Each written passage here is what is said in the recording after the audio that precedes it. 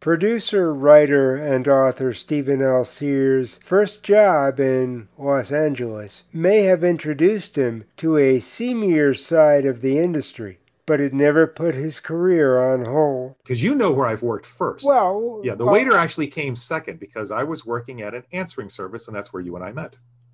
Yeah, I mean, so you were actually on your way to being an actor more than being a waiter, because at an answering service, you had to act like you really cared about the people who were calling in.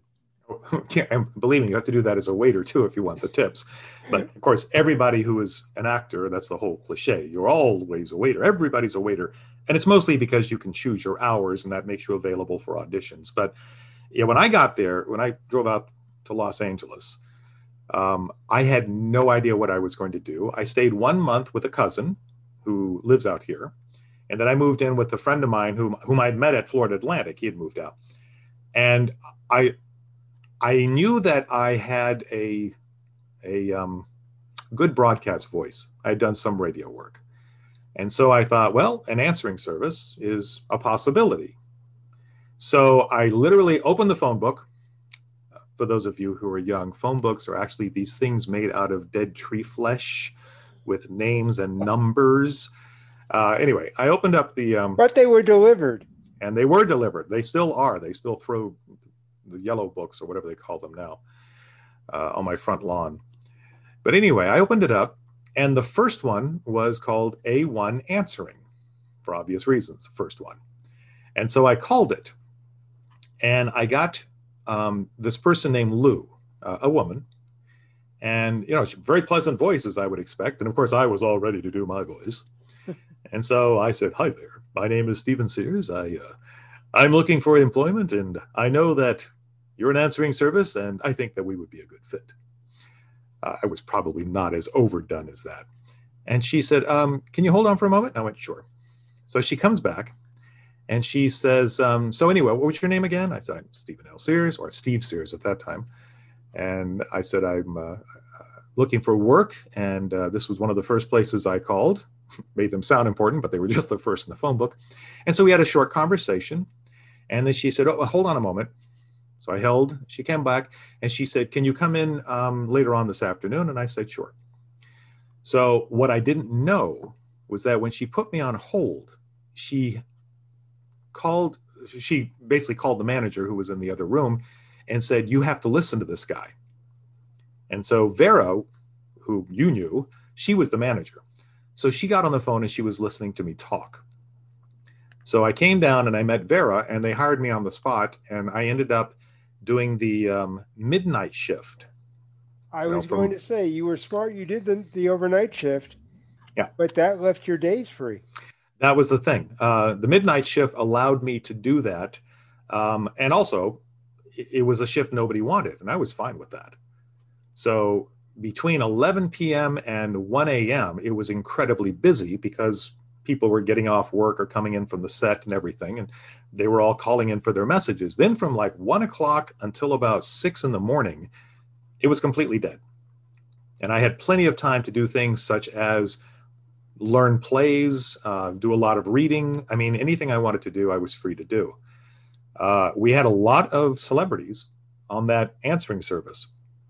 Donna Summer was on there. Charles Grodin, who just passed away recently, he was one of the people. Martin Cove, who is in Cobra Kai right now, he was one of the people. And I was talked to so many different celebrities at the time, which, you know, for a guy coming from military bases in a small town, this was a very bizarre experience. Susan St. James was on there. I loved talking to her. She was great. And there were other people who were not necessarily celebrities, but we struck up kind of a friendship when they would call in. You were one of them. And at least 2 other people that were on there are still friends of mine today. So it was an interesting experience. And I was also privy to certain conversations because of the way the PBX system worked, where sometimes I had to listen into a conversation to hear if somebody had detached. If they asked me to listen in, I would listen in so that if the conversation stopped, I would realize one party had hung up and the other party was waiting for me to come back in so that I could do a cross-connect phone call. It's kind of complicated. But as a result of that, I did hear some things, and I was approached by a member of the Inquirer tabloid about a particular person, and I'm not going to tell you who, but a particular person that they suspected was having an affair, which he was. And I knew it. And I was offered a really nice sum of money to spill the details of what I knew. And I said no. That's just not the way I'm wired. But I thought, wow, this is a wacky industry. This is so bizarre. So, but that was the first job, and that's where you and I first met. Well, it's funny you say that because the last job that I had in LA was working for Star magazine, which at the time was not owned by Inquirer, the same corporation. That's the way they worked. They Yeah. came in with suitcases full of money, and The amount, considering this was 1981, the amount of money was between $35,000 and $45,000 in 1981. I could believe it. Yes. And the person who approached me took me out one night to just, he said, "You want to go around town and meet the celebrities I meet?" And I was like, I'm kind of naive. I'm like, "Oh yeah, sure, that'd be fun." So we went out to Beverly Hills and we hit all the bars, and I saw how he worked. And it was like, wow, this is really, back then, this was before the Carol Burnett lawsuit. They really did some nefarious things. All the tabloids did. And I remember this one celebrity in a bar had dropped a drink. And the person I was with walked over, and they knew each other, and said, "So, you want to tell me what that was about, or should I just describe what I think it was?" I was like, oh my God. So I didn't want to be a part of that.